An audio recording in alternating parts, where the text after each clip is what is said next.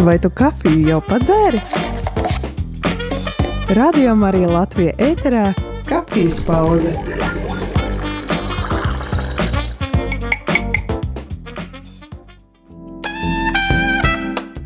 Slavēts Kristus, Radio Marija Latvija klausītāji. Labdien, labrīt jums visiem, labrīt tiem, kuri tikko modušies, labdien tiem, kuri jau ir jau savā darba pilni tādā burās, lai sāktu savu darba dienu un varbūt jau pienākumu gūzma gāžās pār jums, tad labrīt jums visiem, kas šobrīd klausaties Radio Marija Latvija, labrīt jums šī rīta kafijas pauzē, un to saku es Aija Avotiņa.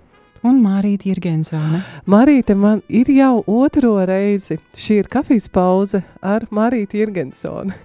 Un sarunas tēma ir, manuprāt, izvēlēta kādai tieši Mārīti. Tādai, ka evaņģelizācija, man šķiet, tā ir tāda Mārītes sirds lieta, ir zināšanas, ir ar ko padalīties ar jums, ar Radio Marija klausītāju. Jā, tad es varbūt skaidri nepieteicu tēmu, tad tēma ir evaņģelizācija. Mēs jau pirms 2 nedēļām tikāmies radio ēterā, lai iesāktu sarunu par šo tēmu, bet nepabeidzām. Un aicinām arī tevi, klausītāji, iesaistīties šajā kafijas pauzē, un varbūt tev ir kāds labs piemērs? Piemērs. Es gan domāju vienkārši, es ticu, ka arī klausītājiem iespējams ir kāda pieredze no savas dzīves, kura varbūt viņos ir raisījusi to pārsteiguma momentu, to pārsteiguma sajūtu, ka tu esi dalījies ar evaņģēliju un pretī saņēmis, patiešām tādu dziļu sirds iepriecinājumu. Es noteikti zinu, ka klausītājiem ir tāda pieredze, un tāpēc, ja gadījumā kādam no jums tāda ir, mēs tiešām šī rīta kafijas pauzes laikā mēs aicinām jūs tiešām zvanīt un dalīties, jo lūk. Bet es atgādināšu tad tālruņa numuru 679699131. Tas ir tiem cilvēkiem, kuri varbūt pirmoreiz šodien sāk klausīties Radio Mariju. Tātad 679699131. Vai arī varat atrakstīt savu īziņu uz numuru 266-77-272. Tad gaidam arī tavu iesaistīšanos šī rīta ētera veidošanā. Jā, un es savukārt šoreiz vēlējos varbūt iesākt ar tādu, ar to, ka vakardien mums bija misiju svētdiena mūsu baznīcā, katoļu baznīcā, jā. Un lielākoties jau cilvēki saprot jēdzienu misiju, tā tad, misionāri brauc tur uz Āfriku vai vēl kaut kur, tie jau tādi, kā saka, uz mani nekādi neatiecas tur, mēs varbūt noziedoši naudiņu, kas, protams, skaisti, bet reālajā dzīvē jau ir tā, ka šī misija, kā tāda, ja mēs tā ieskatāmies savā sirdī, tad mēs arī katrs ik viens, lai arī dzīvojam šeit pat uz vietas Latvijā, bet mēs taisnību sakot, tā arī esam, katrā ziņā noteikti varam būt misionāri arī tur, kur mēs dzīvojam, jā. Un es pateikšu jums, kas mani paši ārkārtīgi uzrunāja pirms neilga laiciņa. Es dzirdēju Radio Marija ēterā bija kāds raidījums, kur bija atbraucis koris no, man liekas, no Valmieras puses. No Alūksnes. Jā, raidījums dziedāt prieks. Jā. Tiešām, jā, un vienkārši man pašai tas likās, es vienkārši pilnīgi sapratu to, ko tas reāli nozīmē, kad ir cilvēki, kas paši savā draudzē, ka viņi veido šo te mazo sadraudzību kopienu, jā, teiksim, korim tas, protams, ir vieglāk, jo tāpēc, ka korī mēs, tie, kas esam korī, mēs viens otru pazīstam, mēs varam dalīties, tas ir tā vieglāk, bet man liekas, ka koris ir tā kā tāda maza, principā Kristus miesas daļa, vai ne? Un tieši tas, ka viņi bija atbraukuši, man tas tik ārkārtīgi sasildīja manu sirdi, tās viņu liecības, jā, kā viņi stāstīja, kā viņi katrs vispār ir nākuši pie ticības, kuram tur bijusi pieredze, tur, teiksim, kādam ir bijusi bērnībā pieredze ar dievmātes, teiksim, sapni, un es sapratu, ka patiesībā es domāju, ka mēs visi, kas esam baznīcā, mums ir šī personiskā pieredze ar Dievu, viņa mums ir. Un ir visvieglāk patiesībā sākt ar to, ka ja mēs dalāmies ar viņu savā starpā, jā, tas ir apmēram tā kā, ja mēs pieņemam evaņģelizāciju kā, pieņemsim kā tādu skolu, jā, tad ir labs veids mācīties tajā, ka mēs dalāmies savā starpā. Jā? Patiesībā liecinam. Tieši tā liecinam par to, kāds ir noticis mūsu dzīvē, kāda ir bijusi mūsu pieredze un kā mēs to esam piedzīvojuši. Un savukārt, tā kā mēs to esam izdarījuši savā starpā, mūsos visticamāk raisīsies tā pozitīvā pieredze, mums būs tas, īstenībā tāds kā iepriecinājums, atbalsts, un mēs būsim dalījušies, sasildījuši otru, un otrs būs iepriecināts, un šis prieks vairosies. Un tad mēs, tad teikt, ja tā varētu nostīt teikt, ka tā ir kā tāda sagatavošanas klasīte. Mēs vienkārši pilnīgi vienkāršā veidā par to runājot, jā. Un tad nākamais solis ir attiecīgi, pieņemsim, ja mēs esam, kaut kur studijās vai darbā, mums ir kāds, cilvēks, kas visu laiku tā kā mums ir vairāk tuvumā, jā. Mums noteikti nav jānāk viņam virsū, tur bībeli un, kā, teiksim, jāmēģina viņš uzreiz pievērst ticībai, bet man liekas, ka ja mūsu tā liecība būs mīlestībā, jā, un tad ar laiku šis cilvēks, viņam jau arī veidosies tas iespējas un priekšstats, ka šis cilvēks viņš ir citādāks, ka viņā slēpjās kaut kas vairāk, jā, un viņš arī būs īstenībā ieinteresēts dzirdēt, tad kas tad īsti ir tas.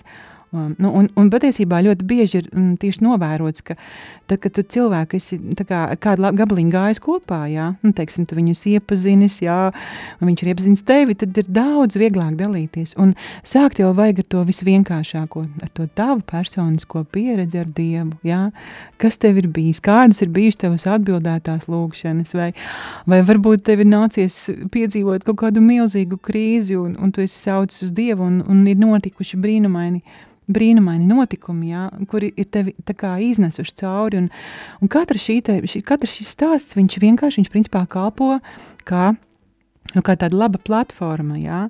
Tas ir viens, un, protams, un savukārt, ja vēl ieskicē, ja tajā dzīvajā liecībā tu vari pielikt klāt kaut ko no svētajiem rakstiem, kas šo te liecību apstiprina, jā, tad tas jau arī ir principā tas pirmais lielais solis uz to, teiksim, uz to, kā mēs evaņģelizējam, jā, jo tās savas dzīves liecības sasaistīšana ar svēto rakstu vārdiem padara pirmkārt ticamu, jā, jo daudziem cilvēkiem varbūt ir tā šauba, svētie raksti, tas ir kaut kas tur arhaisks, antīks, tur, tā vai ne, bet ja mēs to varam, sākt ar to savu dzīves pieredzi un šos te svētos rakstus tā kā pielikt klāt, tad viennozīmīgi cilvēkam, viņš arī sāk saprast, jā, patiešām, tad tas ir kaut kas daudz vairāk. Es atcerējos tagad šī gada klausoties tevīm, šī gada pāvesta vēstījumu misiju dienām, jā, kad, un kā pamats ir izvēlēts šis fragments, kad divi mācekļi, ja, dodās prom, jā. Ir ceļā uz Emausu, un tad ir šie 3 punkti, ko uzsver pāvests, tas ir viens, un viens no šiem punktiem ir svēto rakstu pazīšana. Jā. Jā, bet tad, Mārīte, varbūt tu vari pastāstīt, es redzu, tev ir sagatavoti kaut kādi materiāli, tad konkrētāk par šo evaņģelizācijas procesu, jo viens tas, ko klausoties tevi, es sapratu, kad pats pirmais ir būšana kopā ar šo cilvēku. Jā, iet šo nelielo ceļa gabalu, jā. Kaut vai no baznīcas durvīm vai līdz veikalam, jā, un, jo es varbūt varu vienu piemēru īstu iestarpināt arī tiem, mēs katrs ejam uz savu draudzi, uz dievkalpojumiem, ne visus mūsu draudzes cilvēkus mēs pazīstam, un mēs arī, protams, nezinām, kāda kuram ir ticība, cik stipra, cik vāja, ja? Bet es atceros kādu gadījumu no savas dzīves, tas jau bija vairākus gadus atpakaļ, ja man ir iespēja, tad es eju uz dievkalpojumu savā baznīcā arī no rītiem, agrāk tas bija vairāk iespējams, un bija tā, kad bija viena reizīte, kam es zinu, kad jāiet. Es zinu, ka tur ir Jēzus, tur ir Euharistija, ir šis visvētākais sakraments, bet ļoti negribējās. Un mani iekšēji stiprināja kāds cilvēks. No manas draudzes es zinu, ka šis cilvēks katru reizi ir šajā dievkalpojumā. Nu, iespēju robežās savās, bet es zinu, ka es viņu tur sastapšu. Jā, un tā ir kāda draudzes sieviete, kurai arī ļoti daudz pienākumu ir, arī viņa savā ziņā ir arī uzņēmēja, un viņa ir uzņēmēja, bet šī viņas ticības dzīve. Un viņa katru rītu gāja uz svēto misi. Un ieraugot viņu svētajā misē, es saņēmu caur viņas klātbūtni, stiprinājumu savam vājumam. Un es, protams, ar viņu pēc tam padalījos, kad pastāstīju viņai šo kad man stiprināja tas, kad es viņu redzēju svētajā misē. Jā. Nu, arī ļoti skaisti īstenībā, un redz, tas nozīmē, ka tev izdevās tikt pāri tam mirklim, ka tu nevēlies, un starp citu arī tieši šajā sakarā es izstāstīšu kādu savu pieredzi, laikam arī tas bija jau pirms laiciņa, stāsts ir par manas draudzenes māmu, un tātad manas draudzenes mamma bija nokļuvusi slimnīcā, es teiktu diezgan tādā nopietnā stāvoklī. Un man draudzene zinot to, ka man ir šī ticības pieredze vairāk, un viņa teica, Mārīte, es gribētu, ka tu pie viņas aizbrauc. Un tā konkrēti bija Stradiņa slimnīcā, tas bija kaut kāds darbdienas vakars, bet tas bija tas laiks, tas periods, kas bija, es kaut kā jūtos ļoti nogurusi savā dzīvē, man vienkārši, un arī bija daudz visādi pienākumu, un es braucu vasaras dienu, milzīga tveica, es atbraucu, un es jūtu, ka man vienkārši nav spēka, un es pat tā iekšējā sajūta bija tāda, ka man nav ko dot, sajūta, kā es aiziešu, labi, es aiziešu, bet tad es vienkārši sēdēju mašīnā, un es lūdzos, es teicu, mīļais, ja tu redzi, pirmkārt ir ļoti nozīmīgi ir tas, ka mēs ar Jēzu vienmēr, mums ir tas vienīgais nopietnais aicinājums, mēs esam aicināti būt autentiski. Mums nekad mūžā nevajag nevienu pašu savu tādu dvēseles stāvokli no viņa slēpt, no kaut kā baidīties vai kaunēties vai kaut kā tā. Un tā bija reize, kad es atzinos Jēzu, un es teicu, mīļais Jēzu, manī nav šīta spēka, un šobrīd es nevaru to izdarīt, bet es eju, tāpēc, ka mani palūdz, un es tā kā paklausībā to daru, un es aizgāju, un es vienīgais, ko es viņam lūdzu, mīļais, ja es lūdzu nāc man pa priekšu, es ir mani. Un notika tā, kad es ienācu tajā palātā, un man pēkšņi pārņēma sajūta, it kā man tiktu uzvilkts pilnīgi jauns drēbes. Nekas man nebija uzvilkts, bet man pilnīgi... Un es sapratu, ka es patiešām neesmu ienākusi viena. Es satiku šo draudzenes māmiņu, un bija ļoti brīnišķīga saruna, es par viņu varēju aizlūgt no visas sirds, un arī viņa bija ļoti stiprināta un aizkustināta, un arī viņai blakus bija viena kundze, kura izrādījās vēl vairāk gaidīja šo te manu atnākšanu. Viņa nebija zinājusi, kas būs, bet vienkārši es sapratu to, ka Dievam ir daudz vairāk priekš mums, nekā mēs paši to domājam. Tas ir pilnīgi noteikti. Un tas, šī gadījumā tas jautājums bija par tādu, teiksim, paklausību varbūt tās, un īstenībā par padošanos, jo es padevos, jo, ja es būtu gājis savā, teiksim, es būtu reiz pateikt, es tiešām nevaru, es nogurusi, piedod, es nevaru, neiešu. Un visu, un es nekad mūžā nebūtu uzzinājis, kas būs tālāk, bet tālāk bija ļoti skaisti, jo šī te manas draudzenes māmiņa, viņa gāja ļoti dziļu tādu ticības ceļu, un es domāju, viņa nogāja viņu tiešām, un viņa nogāja viņu, un viņa tiešām arī man draudzene, viņa bija ārkārtīgi labi sagatavojas, gan grēksūdzēji un visam, un tiešām mēs no sirds ticam, ka viņa aizgāja Dievu mierā pēc laiciņa, bet vienkārši, tikai par to gribēju pateikt, ka ir ārkārtīgi nozīmīga paklausība, jā. Radio Marija klausītāji, arī, ja tu mūs dzirdi un ja tu vēlies sajūti sevī aicinājumu padalīties arī par savu. Jā, noteikti zvani, jā. Varbūt tās mēs varam paklausīties kādu dziesmu, jā. Un tad Mārīte, varbūt pirmā dziesma, tev katrā ziņā vienmēr ir tāda, es negribu teikt interesanta, bet tev ir savu dziesmu izvēle, kādēļ šī, un arī nosaukums. Tā dziesma, viņas nosaukums ir Heart Celebration, es domāju, visticamāk, klausītāji būs jau viņi noteikti dzirdējuši ēterā. Arī pārtulkot? Jā, tas ir tāda kā sirds svinības, jā, tas nozīmē, ka manas sirds svinības, manas sirds svētki, jā, un man viņa ir tāda kā rīta dziesma vairāk ar domu, ka tur tie vārdi vairāk ir tādi, ka kungs ļauj, lai mana būtne tevi slavē, lai visa mana būtne tevi slavē, jā, pielūdz un slavē. Tā varbūt arī, lai Dievs mums dod tieši tādu attieksmi jau no rīta, no agra rīta, lai mēs varam iet šajā dzīvē, tad paši svinot šo dzīvi un iepriecinot arī apkārtējos.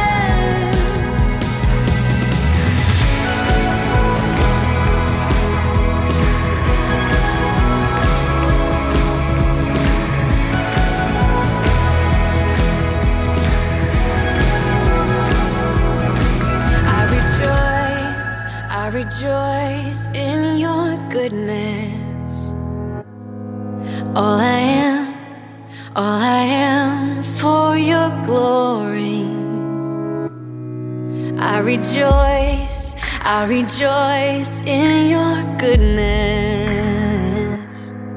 I will dance for your glory. I rejoice in your goodness. All I am for your glory. I rejoice in your goodness. I will dance for your glory.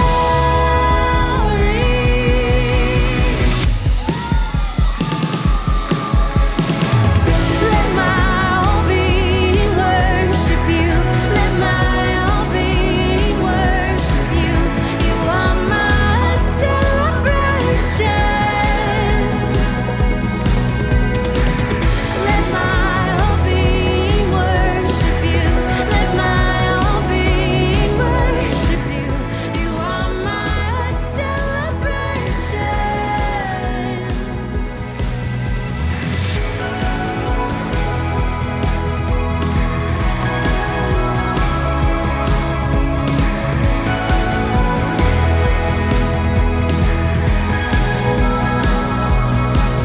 I love to be loved by you. Oh, I love to be loved by you. Yes, I love to be loved by you. I love to be loved by you.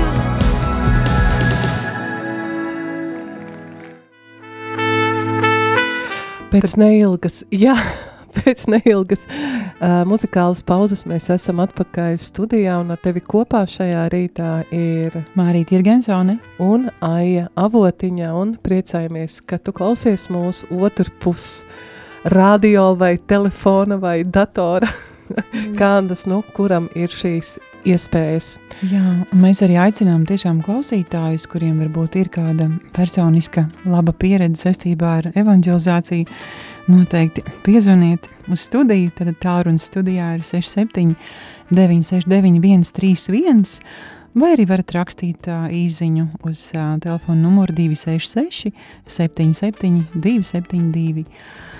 Lūk, savukārt es vēlējos vēl tā kā pateikt vienu tādu lietu, ko pats Kristus ir mums teicis Mateja evaņģēlija 10. nodaļā. Viņš ir teicis šos vārdus, es domāju, daudz no mums viņus zina. Tad ikvienu, kas mani apliecinās cilvēku priekšā, to arī es apliecināšu sava tēva priekšā, kas ir debesīs. Bet kas mani aizliegs cilvēku priekšā, to es arī aizliegšu savu tēvu priekšā, kas ir debesīs. Tādi vienlaikus vienā teikumā ārkārtīgi iedrošināši un spēcinoši vārdi, savukārt 2. pantā tādi diezgan tādi nopietni, teiksim, vārdi, lai neteiktu vairāk.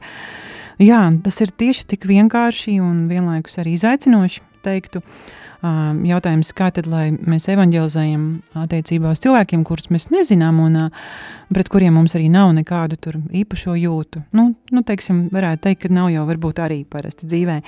Bet kā mēs, teiksim tā, kā iemantot mīlestību pret svešu cilvēku, ja? No savas dzīves pieredzes, laikam es varētu teikt tā, ka tieši tajos dzīves laikos, kad man pašai ir gājis vissmagāk, visgrūtāk, jā. Dievs man laikam bija devis šo žēlstību ārkārtīgi viņam pieķerties tā no visas sirds un nelaisties vaļā, lūgt viņu, tā teikt, nonstopā no rītiem pa dienu, vakaros, kaut vai naktīs, raudāt, lūgt arī piedošanu par saviem grēkiem un kritieniem, kas mums katram viņi ir, bet varbūt man kaut kādā dzīves posmā bija sanācis klupt kaut kā tā pamatīgāk, jā. Un tad es iemantoju šo ārkārtīgi satriekto sirdi, jā. Satriektā sirds, kas meklē Jēzu un kur arī ir teikts, ka Dievs ir teicis svētajos rakstos, es esmu tuvu tiem, kam salauzta sirds un kam satriekts un noskumis prāts, jā. Un tad šī te Dieva mīlestība patiesībā arī rodas ļoti bieži šajā sirds satriektībā, jā. Un kā jau es iepriekš minēju, ka pie Kristus mums vienmēr jānāk tādiem, kādi mēs esam, jā, un nevajag mēģināt šīs sāpes, kas mūsos ir, lāpīt ciet ar kaut kādām tur tabletēm, pieņemsim, tur trankvilizatoriem vai ko, vai tur nezinu, ar kaut kādām vielām, bet tiešām nākt pie Kristus no visas sirds viņu meklēt un lūgt, un caur to viņš arī patiešām dāvā mīlestību arī uz svešiem cilvēkiem.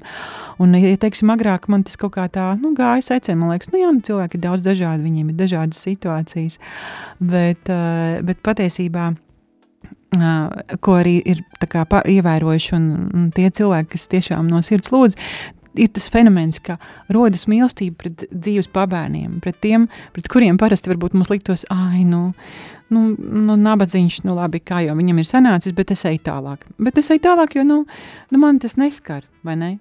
Bet īstenībā, apmēram ar tādu domu jau iet garām 1000, 10 000 un vispārējiem. Un kurš tad būs tas, kurš tā kā tas samarietis parādīs, kurš parādīs šo mīlestību. Un vienkārši bija viena tāda pieredze, patiesībā sakot, izstāstīšu vienu tādu pieredzi, kas varbūt tās, nebūtu nav necildinoša, tur būs arī zināms izaicinājums šajā manā pieredzē, bet tad vienreiz bija tāda situācija, es stāvēju rindā uz Jūrmalas Mikriņu, toreiz tas bija pie Origo, jā, un man priekšā stāvēja kāds vīrietis, bija labi redzams, ka viņš atgriežas pēc kaut kāda tusiņa, jā. Tāds, es teiktu, vēl tāds diezgan tādā pālīgā, vienkāršā valodā runājam. Bet acīs viņam bija tāds kā tukšums un, zinām, bezcerība. Bet manā sirdī vienīgās jūtas, kas radās, bija tāds kā žēlums, varbūt arī līdzjūtība. Tas noteikti nebija nekāda simpātijas, bet pēc es domāju, bet līdzjūtība. Es domāju, un tad es saklausīju sevī, ka ne jau manī pašā, bet tas ir Kristus, kuram patiesībā viņa ir žēl. Savukārt es mēģināju apjaust, vai varbūt tās svētais gars man dod kādu pamudinājumu, jā. Un tad es sapratu, ka tomēr es gribētu viņam pastāstīt par Kristu. Un, lai gan mēs iekāpām vienā mikriņā, es tiešām nevarēju saņemt visu ceļu, es cīnījos ar tādu iekšējo lepnību, man likās, kas tu stulba kaut kāda, tagad nāks klāt, tur viņu kaut kā evaņģelizēs, ja ne? Bet tad, līdz manai pieturē bija palikuši varbūt kādas, 5 vai 7 minūtes, es saņēmos, apsēdos viņam tuvāk, jo bija jau tukša vieta viņam blakus, un es uzsāku tādu mierīgu klusu sarunu. Viņš visu uzklausīja un īstenībā arī padalījās, ka viņam ir zinām pieredze ar Dievu, un pat viņš jutās tāds kā, pat ar tādu vēlmi tā kā atvērties, un kaut ko viņš arī man pastāstīja par sevi, un es sapratu, ka viņam ir bijuši tās attiecības ar Dievu, bet viņas kaut kur ir tā kā noslīkušas, tā varētu sacīt, un es viņam toreiz iedevu, man bija kaut kāda maza grāmatiņa, tāpat vienkārši iedevu, tad man bija jāceļas kājās, es viņam pateicos par sarunu, bet viņš man pat beigās pateica, jūs, ziniet, tāda simpātiska sieviete, kā jau es minēju, arī tic Dievam, bet, tik nojūdzies kā jūs jau, gan es neesmu. Teiksim tā, man tajā brīdī bija jākāp ārā, es kāpu ārā, jautājums ir tāds, vai es jutos apkaunota? Es teikšu, ka nē, un tā bija tāda kaut kāda pārdabiska sajūta. Tāpēc, ka tīri dabiski, jā, balstoties uz savu to ego, jā, mani pilnīgi noteikti varēja pārņemt kauns, varbūt kāda pasažiera klātbūtnē, kurš varbūt dzirdēja šo frāzi, jā. Bet, kas notika, manā sirdī ienāca vistīrākais prieks, es izkāpu ārā, un es jums to nevaru izskaidrot, man bija pilnīgi tāda pārliecība un tāda sajūta, kad visapkārt ir eņģeļi. Vienkārši, es nevarēju būt radījis šo prieku, nav cilvēka spēkā, tā vienā mirklī sev ņemt un uzradīt prieku, jā, mēs to nevaram tā vienkārši tā kā salūt, jā, bet tas bija... Sevišķi pēc tādas pat frāzes. Pēc tādas frāzes, jā, bet tad es sapratu, ka tiešām tas ir tieši tas, ka tie bija eņģeļi debesīs, vai arī Kristus, jā, katrā ziņā, manī bija šis prieks, un šis prieks man pavadīja vēl ļoti, ļoti ilgi, un es arī nezinu, vai šī saruna būs kalpojis par glābšanu šim cilvēkam vai nē.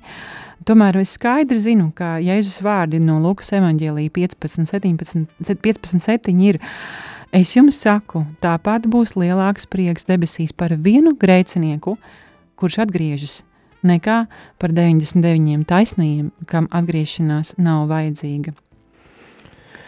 Jā, patiesībā tāda, manuprāt, spēcīga liecība, jo pieļauju, ka varbūt kāds vēl no klausītājiem ir jutis kādreiz kādu tādu pamudinājumu iekšēju uzrunāt cilvēku. Šīs situācijas var būt dažādas, jā, bet droši vien tas ir tas, kas mums ir jālūdz drosmi. Vai tu tajā brīdī lūdzi? Nē, es noteikti nelūdzu drosmi. Es tā godīgi jāsaka, biju tajā situācijā. Es neatceros tieši, tā godīgi neatceros precīzi, ko es lūdzu. Es vienīgi es lūdzu, lai man Dievs dod īstos vārdus, laikam drīzāk kaut kā tam līdzīgi. Es lūdzu, lai viņš man palīdz viņam tā kā nodot šo vēsti. Bet es tomēr gribēju pateikt arī vēl, ka līdzīgu prieku es arī mēdzu piedzīvot arī savā ikdienā, ka man sanāk kalpot, teiksim, slimniekiem, jā, pacientiem. Un, teiksim, it sevišķi, ja tas ir cilvēks, kur sirds ir tā kā nobriedis auglis, kuram vienkārši ir bijis vajadzīgs dzirdēt šo te vēsti, bet arī, kā jau minēju iepriekš, kad šis cilvēks ir bijis sadzirdēts, saklausīts, jā, uzklausīts, pieņemts, saprasts, ka tu ar viņu to jūdzi esi gājis, vai varbūt 2 jūdzes, tu esi gājis ar viņu, tā kā laika izteiksmē, tu esi veltījis viņam sevi, jā, tu esi bijis uzmanīgs pret viņa vajadzībām, pret viņa dzīves stāstu, jā, un tad tu tā kā viņam vari pateikt, viņam, un vienmēr arī šis svēto rakstu vietas viņas ārkārtīgi labi kalpo, tostarp arī šī te kalna svētruna, ko mēs zinām, jā, kur Jēzus Mateja 5, manuprāt, jā, viņš saka, ka tur ir tās daudzās svētības, ko viņš min, jā, un jo sevišķi viņas ir par tiem, kas ir tā kā, varbūt, tie, kuri raud, jā, nu, kad svētīgi tie, kam bēdas, jo jūs viņi taps iepriecināti, jā, un tas ir jo sevišķi, jā, cilvēkam, kurš ir šajās asarās un bēdās, jā, Dievs ir atstājis tik ārkārtīgi daudz svētajos rakstos, tik daudz apsolījums, jā, ka viņš būs klātesošs, ka viņš, nu, ka viņš saka, ka šie cilvēki, ka viņi ir svētīgi, ka viņi iet cauri šīm te bēdām, un līdz ar to, mēs varam arī tādā veidā cilvēku, iedrošināt, ka Dievs viņu mīl un svētī, kaut vai tikai tāpēc, ka viņš ir bēdās, viņš jau automātiski ir ļoti, ļoti, ļoti Dieva tā kā sargāts un mīlēts un žēlots, tādā ziņā. Tas bija tas, ko es arī gribēju pateikt. Klausītāji, iesim vēl vienā nelielā muzikālā pauzē, un tad jau atgriezīsimies uz noslēguma sarunu. Jā.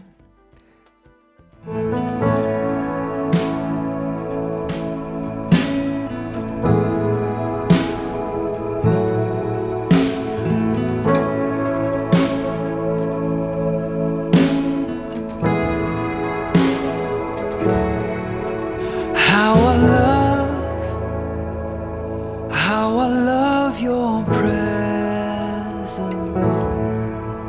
How I love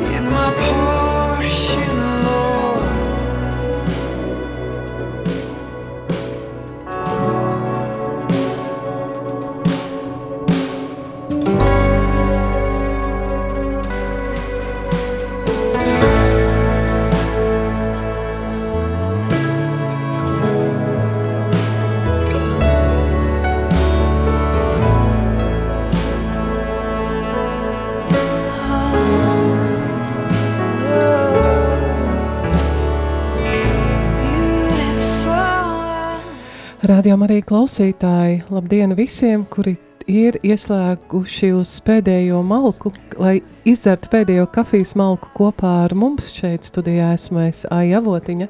Un Mārīte Jirgensone. Un mēs ar Mārīti jau tiekamies otro reizi, un tā tēma ir Evaņģelizācija, un man tāds sajūta, mēs runājam, un Mārītei ļoti daudz materiāla sagatavot, ko tev klausītāji pastāstīt, bet tā vien šķiet, ka mums tik sanāk šo tēmu ieskicēt. Un pirms mēs devāmies muzikālā pauzē, Mārīte stāstīja gadījumu par šo vīrieti, ko tu uzrunāji. Jā, un es varu pateikt, ka tiešām tas mēdz būt tā, ka bieži vien cilvēks mēdz būt ļoti, ļoti nobriedz iekšēji, viņš nezina īsti, ko viņš ir meklējis, bet ja viņš ir meklējis no visas sirds patiesību, tad, ja šis cilvēks sastopa kādu, kurš ar mīlestību var liecināt, tad viņš šo patiesību arī var atrast. Man ir bijušas pieredzes arī ar pacientiem, kur, teiksim, sieviete, kura, piemēram, apgalvo, ka viņa ir dzimusi padomu laikos un ka viņai ar ticību nav bijis pilnīgi nekāda sakara, bet es redzu, ka pēc viņas stāsta un visas tās viņas pieredzes, es redzu, ka viņa ir ļoti sirdī dzīva un izslāpusi. Un es teiksim, sarunas gaitā viņai tomēr pastāstu, jā, es padalos arī pie iespējas. Un notiek tas, ka viņi saka, tu zini, es laikam visu mūžu biju šo meklējusi. Es nekad nezināju, ka tas ir kaut kas tik personisks, tieši Kristus un ticība, jā, un ka tas ir kaut kas var tik ļoti dot tādu cerību, spēku un iepriecinājumu. Un tad, ja tu saproti, ka tu esi varējis kalpot tādā veidā, ka šim cilvēkam varbūt pat dzīves noslēgumā, jā, kur varbūt neviens cits viņu īsti vairs nesastaps ar tādu vēsti, jā, un tad tu saproti, ka tā diena nav velti nodzīvota. Jā, ja mēs esam varējuši ar savu šo te pienesumu, šo te dvēseli atgriezt un iemantot debesu valstībai, tad jā. Jā, man klausoties tevī atcerējos kādu svēto rakstu fragmentu no apustuļu darbiem, kas mani uzrunāja. Es atļaušos īsi nocitēt, jo tu runāji par to. Manuprāt, Dievs parasti mūdina mums arī uzrunāt tos cilvēkos, ko viņš pats ir jau kaut kādā veidā, es teikšu, varbūt tā ļoti vienkārši nobriedinājis, ir briedinājis viņa dvēseli, un apustuļu darbos 16. nodaļā ir kāda liecība. Sabatā mēs izgājām ārā pa pilsētas vārtiem un devāmies gar upi, kur mēs domājām jābūt lūkšanu vietai, un apsēdušie sākām runāt ar sievietēm, kas tur bija sanākušas. Un klausījās arī kāda sieviete, dievbijīga vārdā Līdija. Viņa bija purpura pārdevēja no Tietīras pilsētas, un šis stāsts beidzās ar to, ka viņa un viss viņas nams tika kristīts. Arī par to, ka cilvēks ir dievbijīgs, viņš pielūdz Dievu, jā, bet viņš iepazīst caur Jēzus mācekļiem tālāk pašu Kristu. Jā, jo viņš iepazīst patiesību, jo, lai cik dīvaini nebūtu, patiesībā katrs cilvēks dziļi sirdī, viņš ir, kā pateikt, viņš ir dievbijīga būtne, un varbūt viņš neizpauž šo te savu, caur savu dzīvi, bet cilvēks kā tāds, viņš ir radīts, lai meklētu, jo visos laikos pat arī jebkura kultūra, vienalga vai tās būtu pat pagānu kultūras, viņi mēģina kaut ko pielūgt, vismaz, ja viņi neredz Dievu, viņi mēģina pielūgt sauli, mēnesi, un viņi pielūdz visu to, kas viņuprāt ir pārāks par viņiem, un tā gan ir radība visbiežāk, ja, jo viņi nav zinājuši šo te dzīvo Dievu, bet cilvēks vienalga arī mūsdienās, pieņemsim cilvēki, viņi meklē šo patiesību, bet viņi meklē pa tiem vieglākajiem ceļiem, caur ezotēriku, dažādām astroloģijām un visu kaut ko tik cilvēku mūsdienās nemeklē, jo viņi mēģina atrast kaut ko augstāku, kaut ko pāri. Jā, piepildīt tās algas, kas ir katrā cilvēkā ieliktas. Tieši tā.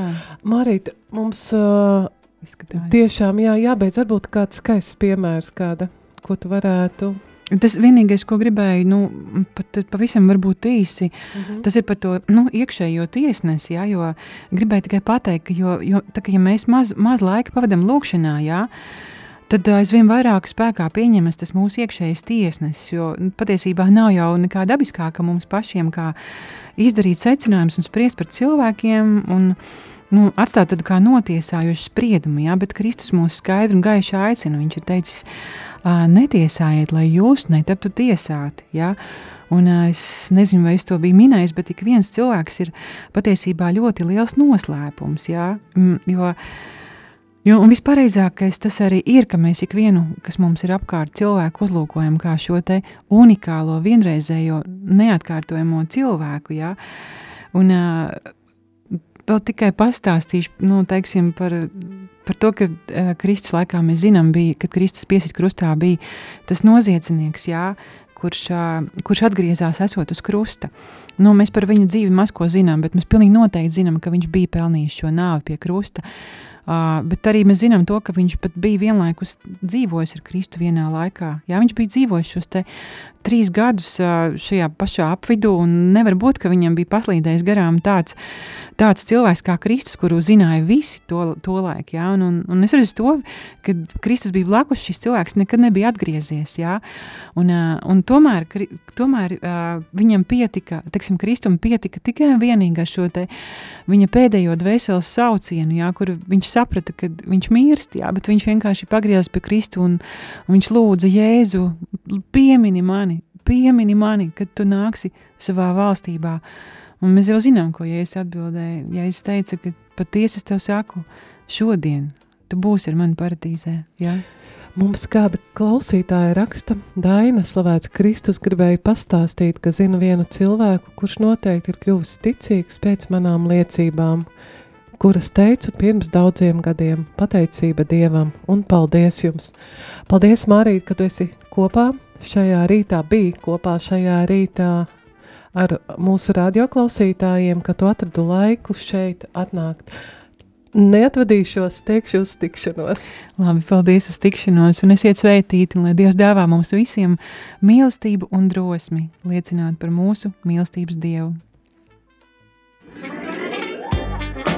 Kafijas tas ir iztukšota. Šis bija raidījums Kafijas pauze.